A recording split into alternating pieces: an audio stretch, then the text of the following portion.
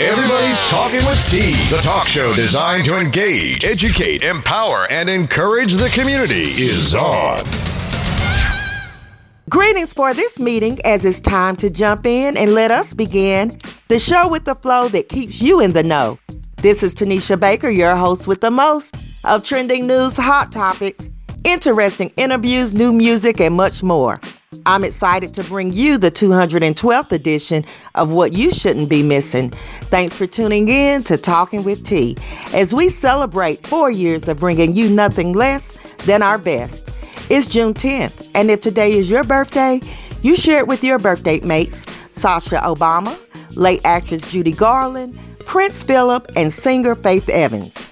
On this date in history, Hattie McDaniel became the first African American to win an Academy Award for her role as Mammy on Gone with the Wind. This date also marks the death of Marcus Garvey. Today on the national calendar is National Egg Roll Day, Ballpoint Pen Day, but why? And National Iced Tea Day.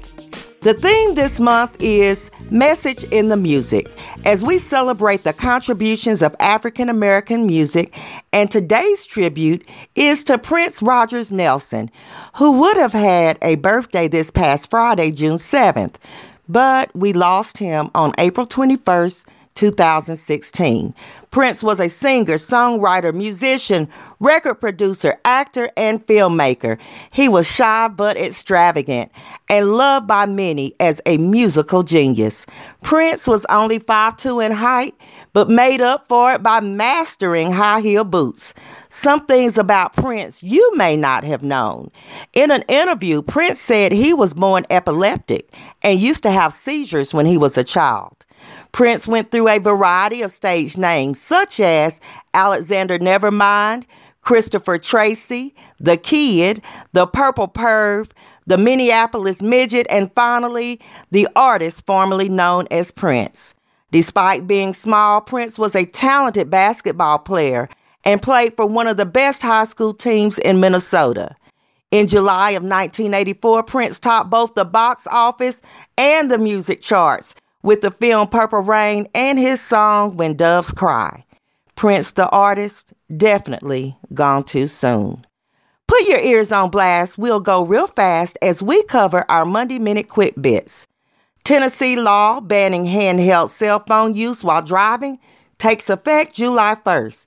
Don't give them a reason. Start practicing now. Do not get caught on any handheld cell phone devices after July 1st while driving. A Boston train derails near Fenway Park before the Red Sox game, sending 10 to the hospital this past Saturday. Grammy Award-winning jazz musician Lawrence Leathers died at the age of 37. Our hearts are saddened by the death of 22-year-old Christopher J. Morgan, who was the African-American West Point cadet killed in a military vehicle accident at the training area. Philadelphia's first openly gay deputy sheriff found dead at his desk from what is reported as a suicide. Toronto Raptor Kyle Lowry wants a fan ban for life after being shoved by him during NBA Finals Game 3. And rapper Bushwick Bill of the Ghetto Boys is battling stage 4 pancreatic cancer. 3 teachers and a principal have been disciplined over a student with autism receiving the, quote, most annoying male award. It continues to amaze me how some people get in the profession of working with children when their mentality is so close to that of a juvenile. Parents of the 5th grade student who is nonverbal say their son was humiliated at an awards luncheon. Shame, shame, shame. All of it. Just shameful. So let's flip the mood and look at today's happy highlight. We previously reported on the stunning generosity of billionaire Robert F. Smith, who paid off the student loan debt for this year's Morehouse graduates. Well, you don't have to be a billionaire to extend an act of kindness. For today's happy highlight, I want to share that a Black-owned barbershop in North Carolina raised money to help high school seniors pay off their debt so they could graduate. Miss Season Bennett learned that 14 students collectively had $4,500 in debt, and she raised the funds for the teens whose debts were primarily tied to participation in the school's band program. Miss Bennett owns Headlines Barbershop with her husband, and several people have stepped up in their own way to assist students. In fact, this past May, Valerie Castile, the mother of slain Philando Castile, paid off the lunch debt for students at Robbinsdale Cooper High School so they could graduate. Keep it where it's at. I'll be right back. Thanks for listening to Talking with T.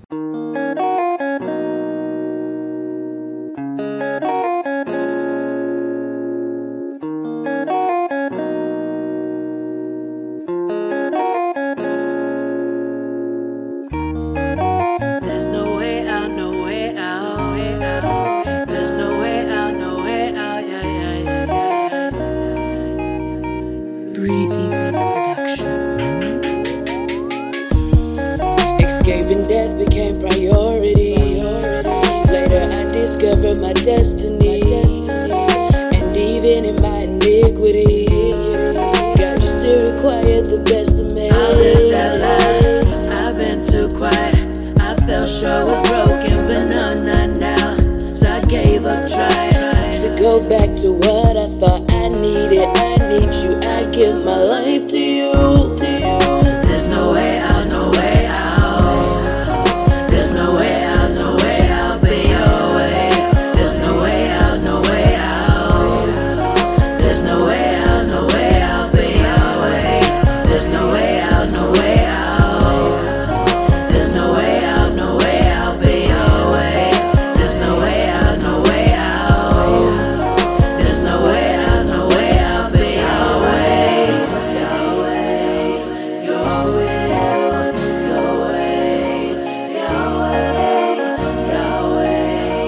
your will, your way, your way. Redemption sparked my identity. After realizing your heart for me, I give myself away to you relentlessly. Only you know what you mean to me. Gave a new life, yeah, I've been baptized. Washing your way up, but you sacrificed. So I gave up trying to go back to what I thought I needed. I need you, I give my all to you. There's no way out, no way out. There's no way out, no way out, be your way. There's no way out, no way out. There's no way out, no way out, be your way. There's no way out, no way out. I'd like to welcome to the show the know-it-all Professor J and our top investigator, most often instigator P.I. Pam, as we review trending news and continue to celebrate our 4th year together, bringing it to the people straight with no chaser. Woo-hoo. So, yay us. Many know the struggles of higher education, especially when it comes to tuition and financial aid and student loans and such. So let's talk about 31-year-old Ronald Clayton. He faces a 12-count indictment that includes charges of student loan fraud, identity theft, and wire fraud. This man worked at Tennessee State University, there in Nashville, in our neck of the woods here in Tennessee, in the admissions office, and was caught diverting students' financial aid into his own bank accounts to the tune of almost $85,000. So we get the long side on the first story. Yes. Okay. All right. Now, I'm just trying to figure out how in the world he thought that it was a good idea to take these kids' student aid money and appropriate it for other purposes. I'm wondering how he didn't think he was going to get caught. That part, too, because I can just remember my years as an undergrad at UT, and even the few times in my graduate work that, I've gotten a refund check, we waited on those things like hawks. That was one thing you didn't play with. As soon as, financial aid was supposed to post to our account and we knew that we would do a refund, we were waiting on them things. So how do you just completely circumvent the system and, like you said, think that you're not going to get caught? How? Right. I'm trying to figure that out. He didn't think it through. At all. And I know this happened a few years back, but I need them to get it together for 2019, 2020, because My son needs all his coins. I know that's right. It's a shame that somebody would prey on students, you know. Right. Just take advantage of that situation. We have no sympathy for him. So, none at all. Yeah. We're putting him on the wall. I had a question. Can either of you go without your smartphone for a week? It would be a struggle. Mm-hmm. But if you're about to give us this information on the story that I think you're about to talk about, it might be worth it. Right. Okay. I could do it under those pretenses. All right. So what you're referring to is a company called FrontierBundles.com, and they've issued a flip phone challenge, and they're looking for someone who will give up their smartphone for a full 7 days and use a flip phone instead. The job description says the ideal applicant is a smartphone addict, and they'll pay this person $1,000. So I was going to ask you, Jay, when you said it would be a struggle, what would make it the struggle? Well, of course, you know, I'm a Facebook addict, and checking my email, and I'm directionally challenged, so Google Maps is, you know, a wonder for me. I shudder to think back to the days when we actually had to print up the directions off of MapQuest, or even worse, when we had to actually remember directions on how to get from point A to point B. Or use a map. Exactly. Mm-hmm. You know, if you tell me to go north, I'm like, okay, what does that mean? Okay. Pam, do you think you would have a struggle? Yeah, I would have a struggle. Like Jay said, with all the features that you use, and that flip phone wouldn't have it. But then I think about, my daddy still uses his flip phone. He does right okay with it. I have to ask him, but I wouldn't like the part where I can hang up on somebody and say, clack, clack. You like the feature, hang it up. You can hang up on somebody with a smartphone. You can hang up like with the flip phone, it goes clack, clack. Oh, it's not as dramatic. Okay. Right. When you get hung up with a flip phone, you know you've been hung up on. Like back in the days when we used to have the corded phones at home, and you would hang up on somebody, you hear that clunk, boom, it's over for it. All right. Well, we might be making a little progress. Oregon has moved to crack down on these 911 calls, actually made by predominantly white citizens, on black people for doing just normal, everyday things, like taking a nap, barbecuing, mowing your own grass, those types of things. And this was reported by NBC News. Victims of those police calls can possibly sue the caller for up to $250. And you know what else? I have found that often, once that caller is made public, the backlash and humiliation are a pretty good source of penalty for these petty, meddling folks with nothing better to do than disrupt somebody else's life by not staying in their own lane, nor minding their business. And you know what? Some of them even lost their jobs and respecting their community. So I don't know why they keep doing it. Nothing better to do with their lives. They need a whole hobby. They sure do. I don't know. That's another long story. I don't know what to say about that. It kept going and going and going. Every time we did a story for a while, it was something of that nature. Right. So you think $250 is enough to deter people from doing it? Maybe it's a start. I don't know. It's a start, but most of them were high-profile people, just messy. $250 probably wouldn't hurt them too much. Plus, they don't care. They don't care. Okay. Well, this next story is strange. And there's a lot more going on than we know right now. So I'm just going to share the information that they have so far. A 41-year-old U.S. Army veteran called his brother to tell him he was heading to New York to visit their sick mother. Before he left, he said he needed to make sure an outstanding DUI warrant in Pennsylvania was settled so that his license would be valid and wouldn't have any problems. 2 days later, this was April 9th of last year, Everett Palmer's family was told that he died in police custody at York County Prison. Now, this family is still waiting on answers. This was last year. According to CNN, their suspicions were heightened when their loved one's remains were returned without his heart, throat, and brain. So let's think about this. He goes to check on a warrant to make sure his license is valid. He ends up in police custody.